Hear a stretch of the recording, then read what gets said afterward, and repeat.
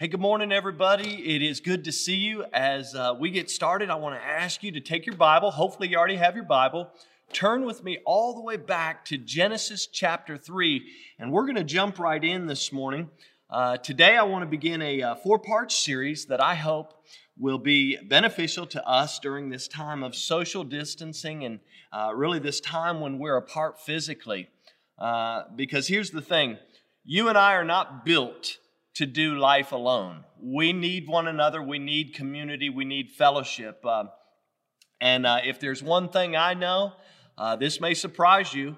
I do know a few things. I know that God loves me, but I also know that the devil hates me. The devil hates me. And that's not an overstatement, and that's not an understatement. It's just the facts. It's the truth. And I hate to be the bearer of bad news to you this morning. For those who are watching, those who are listening, but can I kindly say, I don't know how you kindly say this, but the devil hates you as well.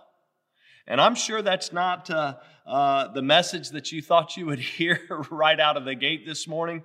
But honestly, I think it's one that we need to be reminded of. Right? Especially during this time of fear, this time of anxiety, this time of uncertainty. A lot of people are asking questions. People are saying, why is this happening? When is this going to end? We've been separated for now over a month. We've had, this is, I think, our fifth online service. We've been apart from one another. When is this going to come to an end? And to be honest with you, there's nobody that can answer any of those questions with any type of certainty, clarity, or confidence, which is why you and I just have to keep walking by faith.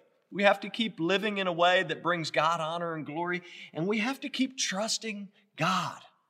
You see, because the devil, he loves to attack us when things aren't going as planned, or as when they're not going as we think they should be going. He loves to attack us when our spiritual lenses are out of focus. And quite honestly, he loves to attack us when it seems as though all hope is lost. In fact, 1 Peter in chapter 5 and verse 8 confirms all of these less than happy thoughts by telling you and I that we need to be sober, to be vigilant, because our adversary, watch it says, your adversary, the devil, as a roaring lion, walks about seeking whom he may devour. You see, it's been said that the Christian life is not a playground, but it's a battleground. Therefore, we must be very aware of our adversary, the devil. He's always on the prowl. He's always busy. He always is seeking to devour you and I. Sadly, honestly, I think there's times that you and I give him a backstage pass for free. We give him free access into our lives. And so today, I just think that we have to look to God's Word.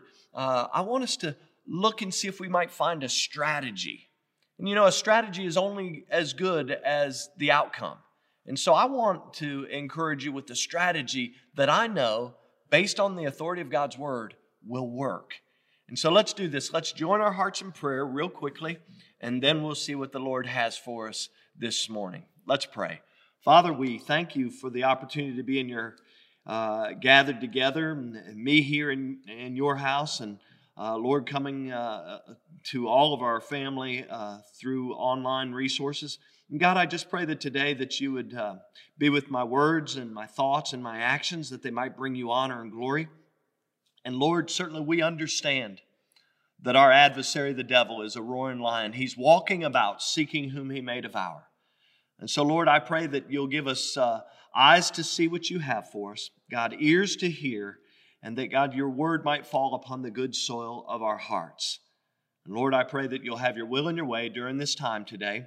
Certainly we pray that if there's anybody that doesn't know Christ as their Savior, that today will be the day that they realize that you love them, and that you love them so much that you sent your Son to die for their sins. God, that they might trust Christ as their Savior. Lord, I pray that you'll be with us through the next few moments of time, and we'll give you the praise for all that you'll do.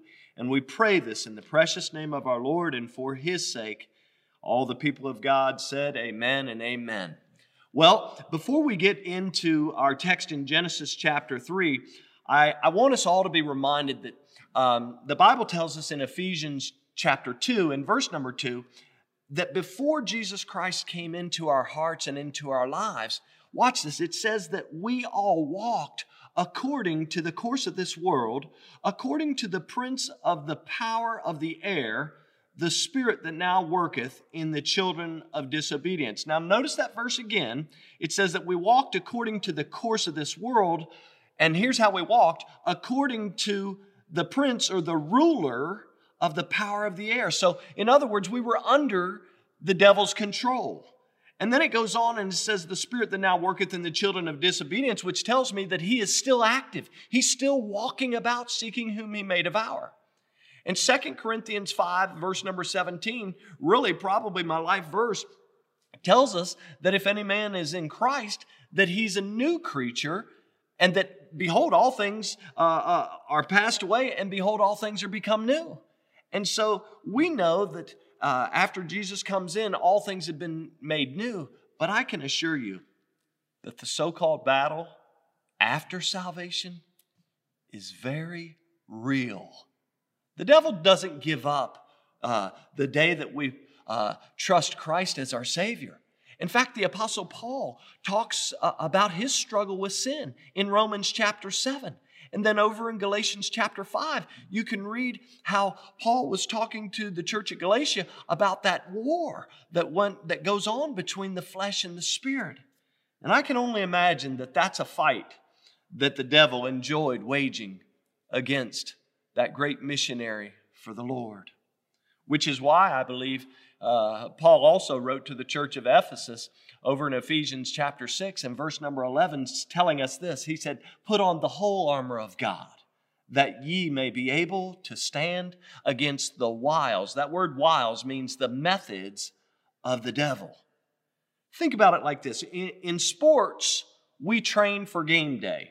When I was in the military, those who have served in the military, law enforcement, firefighters, we train and prepare for the day of battle or war, hoping that we never have to use that training.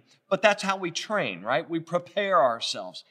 Likewise, as believers, I believe that you and I need to know how to spiritually battle against the devil. And we need to understand what his strategies look like.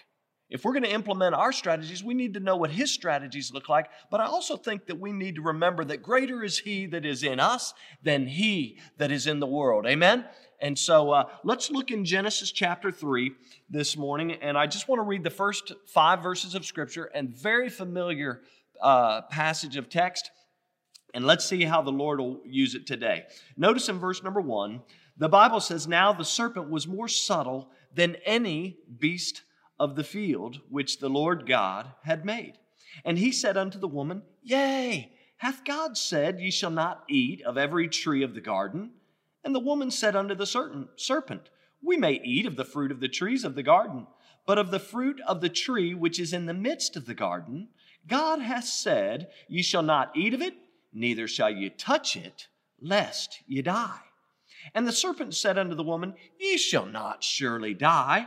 For God doth know in the day that ye eat thereof, then your eyes shall be opened, and ye shall be as gods, knowing good and evil.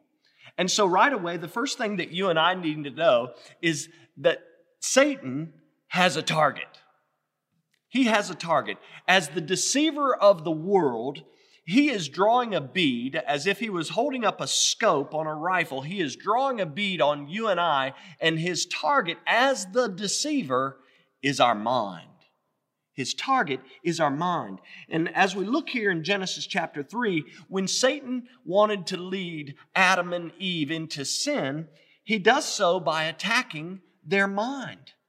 And I was reading the other day how that in Paul's second letter to the church at Corinth, in 2 Corinthians chapter 11 and verse number 3, he says these words. He says, but I fear lest by any means, as the serpent beguiled Eve through his subtlety, so your minds should be corrupted from the simplicity that is in Christ. Now, in verse 2 of that passage, Paul had just compared the church to a virgin. And so as we can see here in verse number 3, he's concerned that just like Eve, that the church would be drawn or led astray. But I have to ask myself the question, why would Satan aim his attack at the mind? Why would he attack our minds or Eve's minds? And the only thing that I can come up with is I think back to Genesis chapter 1 and verses 26 and 27, which tell us that we are created in the image of God. And Scripture teaches us that when God wants to communicate His word and His will to us, He does it through the mind. In Colossians chapter 3 and verse number 10, the Bible says that as believers that we have put on the new man, which is renewed in knowledge after the image of Him that created him. And while writing to the church at Ephesus, Paul tells them over in Ephesians 4 and verse number 17, he says, "Walk not as other Gentiles walk, in the vanity of their mind." In other words, he was saying, don't walk like those who are without Christ, because they walk in a way that is morally wrong. And so he goes on, if you read that passage, you'll see that just a few verses later in verse number 23, Paul tells them to be renewed in the spirit of their mind. Oh yes, folks, the devil, he loves to attack our mind. But in Romans 12 and verse number 2, we are told that we are not to be conformed to this world, but that we are to be transformed by the renewing of our mind, that we might be able to prove what is good and acceptable and perfect will of God. You see, when God transforms our lives, He does so by renewing our mind. And He does this through His Word, which is why I believe that the devil targets our minds. You see, if he can get you and I to believe a lie, then here's what he does. He begins to work in our lives in a way that leads you and I to sin. If we start believing the devil's lies instead of God's truth, then it's very short distance, we will start leading a life of sin. However, a verse that I use many times when I'm counseling folks that maybe they struggle with anxiety or fear or whatnot, I always encourage people, and this is a great verse anyway, to look at Philippians chapter 4. And verse number 8, because that verse establishes some guardrails for our mind. Notice what it says. It says, "Finally, brethren, whatsoever things are true, whatsoever things are honest, whatsoever things are just, whatsoever things are pure, whatsoever things are lovely, whatsoever things are of a good report, if there be any virtue, and if there be any praise, think on these things." So Paul is saying if it's not true, if it's not worthy of praise, if it's not worthy of virtue, he says, don't even let it into your mind. He says, put it aside. Listen, stay away. I tell people this all the time. In fact, I put it on one of our tracts that we hand out to people. I tell people, stay away from stinking thinking. You see, the devil loves to attack our mind because the truth of the matter is that our mind is like a computer. It's like a recording device. It's like a DVD player. It stores up facts and impressions and emotions, and it recalls all of those things at a moment's notice. Our mind has the ability to look into the past through memories. And our mind has the uncanny ability to look into the future, right? Through imagination. You see, what we think affects not only our feelings, but it affects our will and it affects our actions. In the beginning of Proverbs 23 and verse number 7, the Bible says, "For as he thinketh in his heart, so is he." Maybe you're somebody that struggles with anxiety or negative thoughts. Maybe you're anxious and negative all the time. I can tell you that if that's what you're focused on, that's going to dictate how you act, right? In the same light, if you're somebody who is positive or confident, that's going to kind of color how you respond to certain situations. Today, doctors continue to tell us that we are what we eat. It's amazing to me that they change it all the time. Sometimes eggs are good for you, sometimes they're not good for you. Sometimes milk's good for you, sometimes it's not good for you. But they tell us that we are what we eat. And at the same time, the world of psychology tells us that we are what we think. You see, our thought life is so incredibly important because that devil, that dirty devil, he knows just how powerful our mind can be, which is why he constantly seeks to attack it and to capture it again and again and again. But I'm thankful because if you were to look at Isaiah in chapter 26 and verse 3, the Bible alludes to the fact that if you and I will keep our mind stayed on Him, right? The idea is that we trust God and that we keep our mind stayed on Him. It says that He will keep us in perfect peace. Oh yes, Romans 8 and verse number 6 tells us to be carnally minded is death, but to be spiritually minded is life and peace. You see, the devil has a target. As the deceiver, he is targeting you and I every day, and he targets the mind. Oh, we must be sober and vigilant because of the devil's target being our mind. I also see in Genesis chapter 3 that the weapons, he not only has a target, but Satan also has a weapon that he likes to deploy on our mind, and it's those lies that he tells us. In Genesis chapter 3, you'll notice that Satan comes to Eve as the serpent. He's a subtle deceiver. And Revelation chapter 12 and verse number 9 actually confirms his identity by telling us that the old serpent, which is a reference back to Genesis chapter 3, called the devil and Satan, which deceiveth the whole world, he was cast out into the earth and his angels were cast out with him. And so you have Revelation confirming what we see in Genesis chapter 3. And then if you and I were to look at John chapter 8 and verse 44, Jesus actually describes the devil as well. And in this verse, he says that he was a murderer from the beginning and that he abode not in the truth because there is no truth in him. When he speaketh a lie, he speaketh of his own, for he is a liar and the father of it. Notice, he says the devil is not only a liar, but he's the father of all lies. In reality, folks, we cannot be neutral when it comes to what God says and what the devil says. We're either going to believe the truth of God's word or we're going to buy in to Satan's lies. And if you notice back in Genesis 3, we see the steps that the devil takes to attack Eve's mind. And here's the thing, remember, he doesn't come dressed up like most artists draw him, right? He comes disguised, as we said, as a serpent.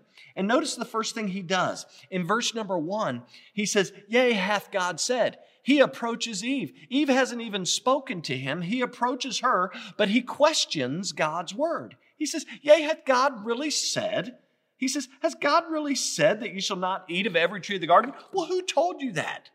She didn't go to tell the devil that. Adam didn't tell him that. So he comes and he's denying what God had said. And so he's basically saying, hey, Eve, maybe you and Adam misunderstood. Maybe you just didn't hear what God said correctly. He said, why don't you rethink what he said and let's see what really is going on here. And so in a way, by saying, has God said this, he's questioning God's goodness, right? He's questioning God's goodness with this thought that basically says, if God really loved you, then why would he withhold something from you? And that's a lie that really, to be honest, the devil uses today to attack our minds. You see, sometimes we don't get what we want in life. And so the devil says, if God really loved you, why did he do this? If God really loved you, why did this happen? And so he's always attacking God's goodness and God's grace and his love. And really, the world has bought in. They've bought in hook, line, and sinker. In fact, the world continues to question God all the time. At every turn, I see the world questioning God. They say stuff like, is it really wrong to lie? Is it really wrong to cheat or to steal? By the way, did God really say not to commit adultery? Did he really say it was wrong to abort babies? Is pride really an issue with God? Is it wrong to gossip? Here's another one. Did God really say that all have sinned? I mean, I've never I don't consider myself a sinner. Did God really say that you must be born again to inherit the kingdom of God? I mean, did he say these things? And so the world is always questioning God's word as well. And this was the devil's first step. Next, I see after Eve answers in verse 2 and 3, in verse number 4, I see that he denies God's word. After Eve says, hey, listen, she says, God has said you shall not eat of it, neither shall you touch it, lest you die. And I'll get there in just a second. The devil in verse number 4 says, you shall not surely die. So what I see is that he's actually minimizing what God had said, and he's basically saying, you're not going to die if you sin. It's not a problem. You can do what you want, and there are no consequences. But we know that's not true. In fact, I would say that it's a short distance from the point where you and I begin to question God before you and I begin to deny God. The moment we start questioning God, from that moment until the point where we begin to deny God, it's a very short distance. Third thing I see is that in verse number 5, he has the audacity. The devil has the audacity to tell Eve, he says that they shall be as gods. He basically says that, hey, God knows that after you guys eat this fruit of this tree, that you guys are going to be like gods. And so he inserts his own lie. He inserts his own lie. And now he knows that Adam and Eve have been created in the image of God. But what he does, he comes to them with this idea of something greater, right? He says, God knows that when you eat of the fruit, you're not going to die. In actuality, what you're going to do is you're going to become as gods. You're going to be something greater than you already are. And that's a lie he tells us today. In fact, that's been his goal all along. In Isaiah chapter 14, verses 12 through 14, we can see that being God was and still is the devil's greatest ambition. Notice what Scripture says here. We see his ambition and lust for more. It says, how art thou fallen from heaven, O Lucifer, son of the morning? How art thou cut down to the ground, which didst weaken the nations? For thou hast said in thy heart. Now notice what he says. I will ascend unto heaven. I will exalt my throne above the stars of God. I will sit also upon the mount of the congregation and in the sides of the north. I will ascend above the heights of the clouds. I will be like the Most High. Now, I want you to stay and focus on that last phrase, right? Because in the last phrase, Satan is declaring that he wants to be the highest high one. He's saying, I want to be the strongest strong one. I want to be the one, quite honestly, that has no equal. Satan himself, as an angel, was a created being, and yet he wants to be worshiped and served as if he were God. His target is our mind, and his weapons are the lies that he tells us. By the way, he also tried to lie to our Lord. In Matthew chapter 4, in verses 8, 9, and 10, he tries to lie to the Lord, which is kind of incredible to me. But notice what it says. It says in verse number 8, again, the devil taketh him up into an exceeding high mountain, and showeth him all the kingdoms of the world, and the glory of them, and saith unto him, notice what he says, all these things will I give thee, if thou wilt fall down and worship me. Then saith Jesus unto him, get thee hence, Satan, for it is written, thou shalt worship the Lord thy God, and in him only shalt thou serve. It was back in World War II. It was Adolf Hitler's propaganda minister, a man by the name of Joseph Goebbels, who said these words. He said, if you tell a lie long enough and loud enough, people will begin to believe it. That's exactly what the devil tries to do here with Eve. This is exactly what he tries to do with us. He keeps lying, and he gets louder, and he gets louder, and he gets louder, and he attacks our mind until we get to the point where we cave and we say, whatever you say, devil. Oh, we have to be so very, very careful. And so we ask ourselves the question in Genesis chapter 3, how does Eve respond? Well, notice right away, Eve takes away from God's word, she adds to God's word, and she changes God's word.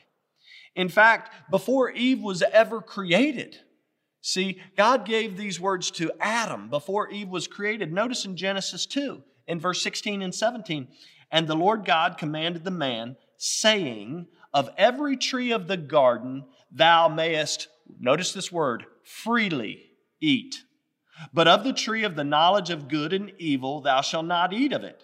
For in that day that thou eatest thereof, thou shalt surely die.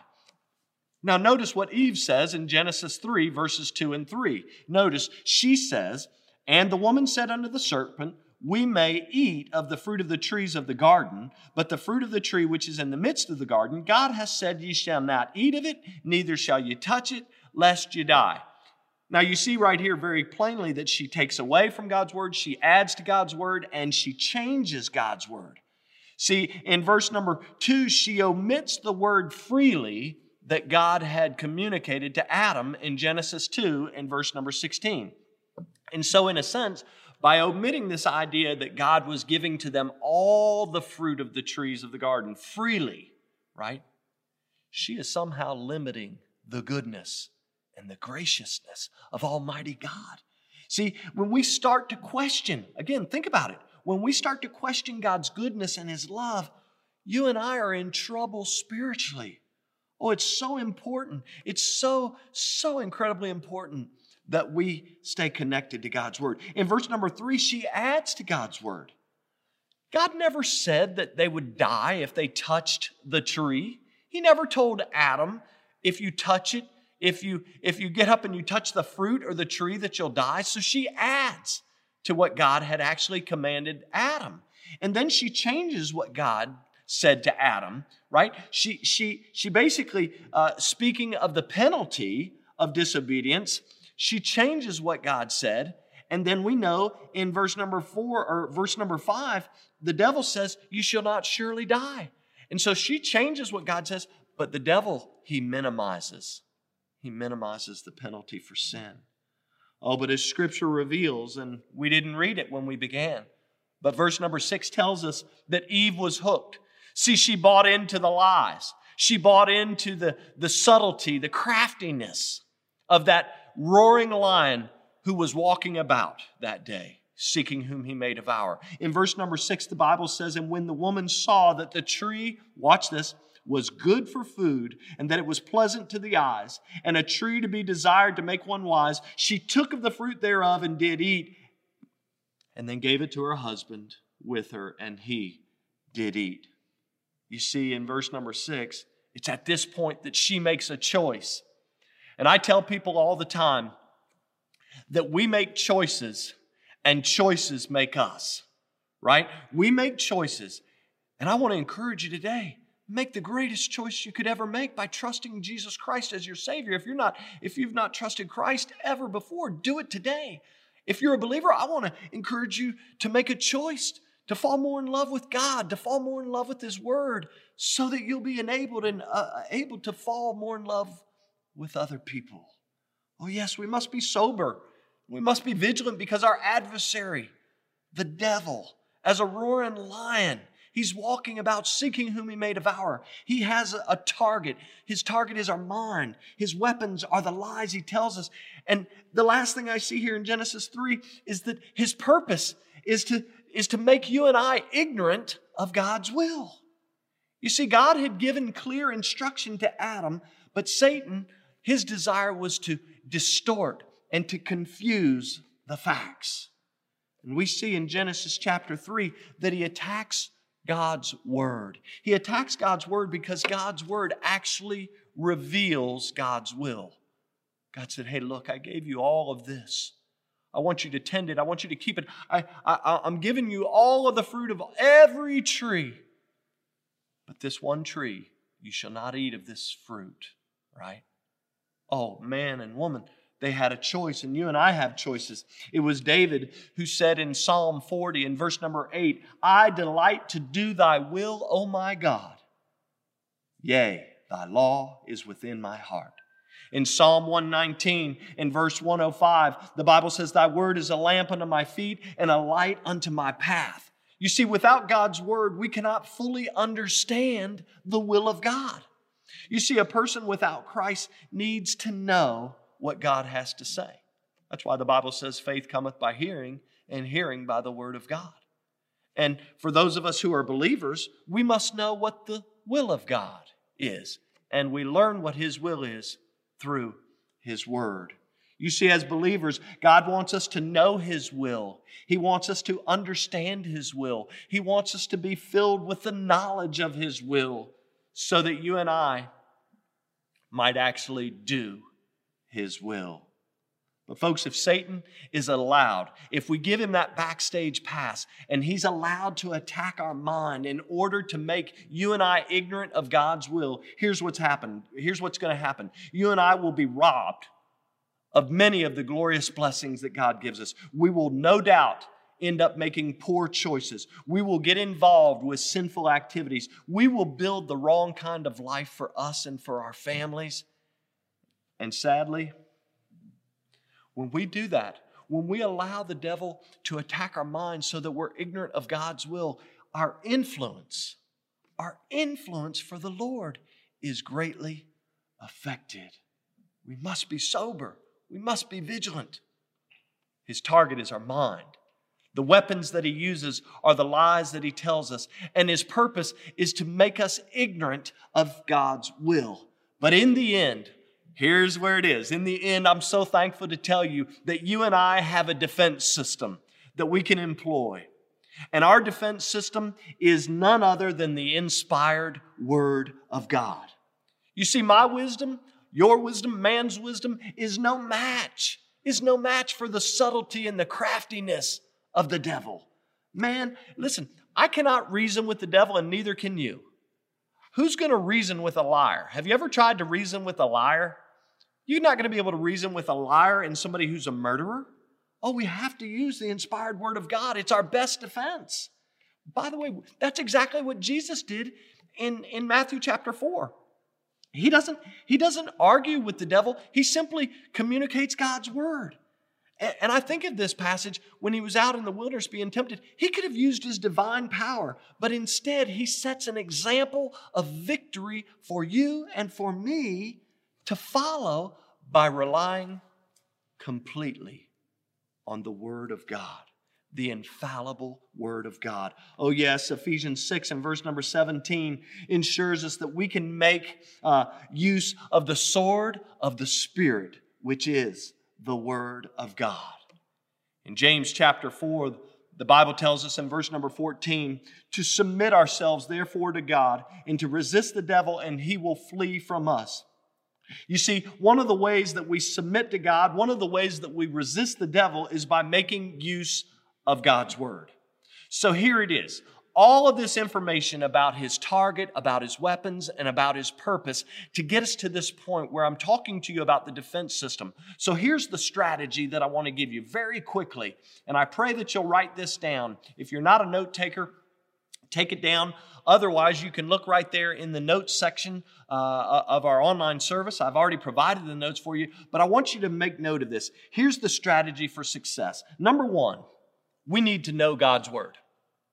You're like, oh, is that all I get? We need to know God's Word, right? 2 Timothy 2 in verse 15 and 16. A lot of times we read verse 15, but we need to read verse 16 as well. And here's what the Bible says.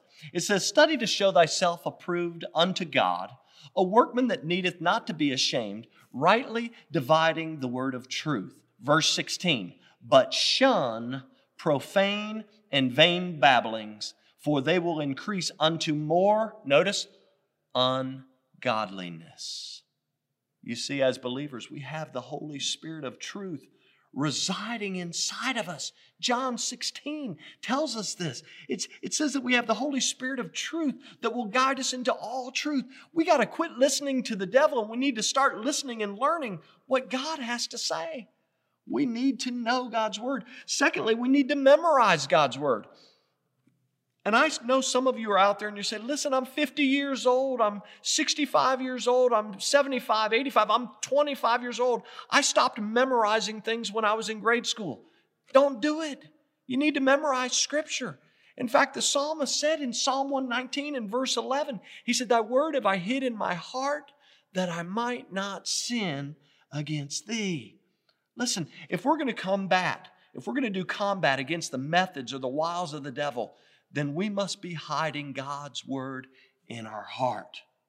In Psalm 37, the Bible says that for a good man, if you look in verse 31, it says that for a good man, the law of his God is in his heart. None of his steps shall slide.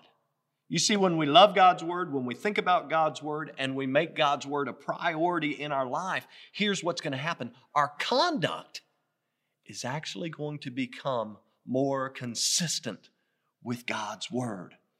I shared a moment ago Psalm 40 and verse number 8 with you, right? And the reason that David was able to do God's will, in Psalm 40 verse 8, you can look back at it, the reason he was able to do God's will is because God's Word was residing in his heart. Well, yes, we got to know God's Word. We got to memorize God's Word. We also we need to be meditating on God's Word. We had a devotion. I believe Colby talked about meditating on the Word of God just a week and a half ago in one of our devotions.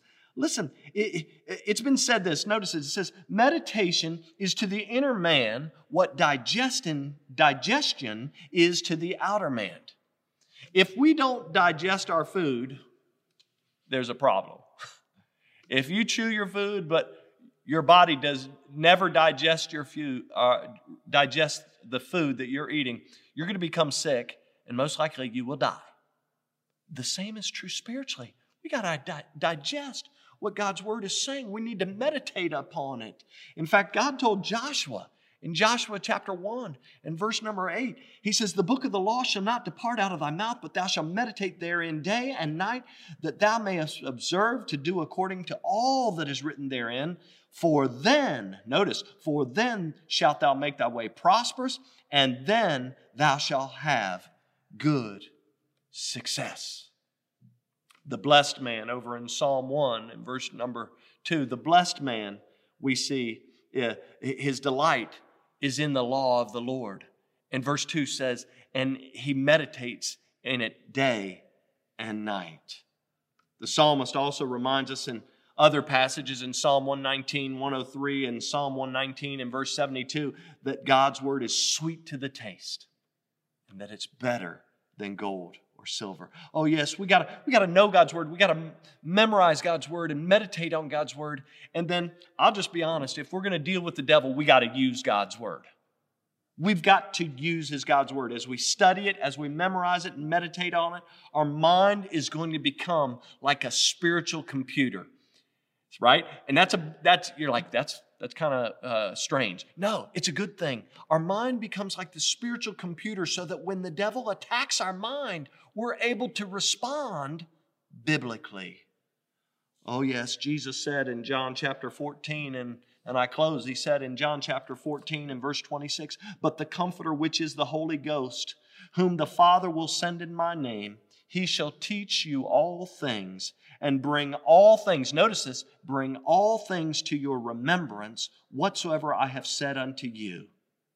The tragedy, however, is that the Holy Spirit of God cannot remind me, it cannot remind you of something that we have never made an effort to learn. We must first allow Him to teach us, right? We have to allow Him to teach us. We have to know and memorize and meditate and use God's Word. See, the battle against the devil is going to become much easier when we rely on God's strategy for success. As Paul told the church of Ephesus in Ephesians chapter 6 and verse number 10, I want you to know, I want to encourage you with these final words. He said this. He said, be strong in the Lord and in the power of His might. Oh, dealing with the devil is no joke. And so I encourage you today, understand his target, understand his weapons, understand his purpose. But then we can praise the Lord that we have a defense system that the devil cannot win against. And that's the Word of God. I love you and pray that you'll have a great rest of your Sunday afternoon, and looking forward to seeing you again real soon. Let's close our service with a word of prayer. Father, we thank you for your love. We thank you for the opportunity that we've had to meet together. And Lord, certainly a lot of information covered. as we opened up this new series on dealing with the devil. And so I pray that your word has fallen upon the good soil of our hearts, that we have been able to receive it, and that, Lord, that we'll take it now and put it into use in a way that brings you honor and in a way that brings you glory. Lord, I pray that if there's somebody who has been watching or listening that has never called out upon the name of the Lord, I pray that they would make that decision today to simply recognize your love, recognize your goodness, understanding that you love the world so much that you sent your only begotten Son to die on the cross, as we talked about last week, for the sins of the world. Lord, I pray that if there's somebody that has never done that, that they would simply, quietly unto themselves, call upon the name of the Lord, because we know from your word that if we do that, we shall be saved. Lord, we thank you for this promise. We look forward to what you'll do in the coming days, and we give you the praise for it all. In Jesus' precious name and for his sake, amen and amen. I want to encourage you, if you've trusted Christ today or over the past 4 or 5 weeks, connect with us. We'd love to share with you, love to encourage you in any way that we can. It's been a strange time for us as a church family, but I'm so excited for what God has been doing, even through this time when we have had to be away. I pray that you have a great day. God bless you.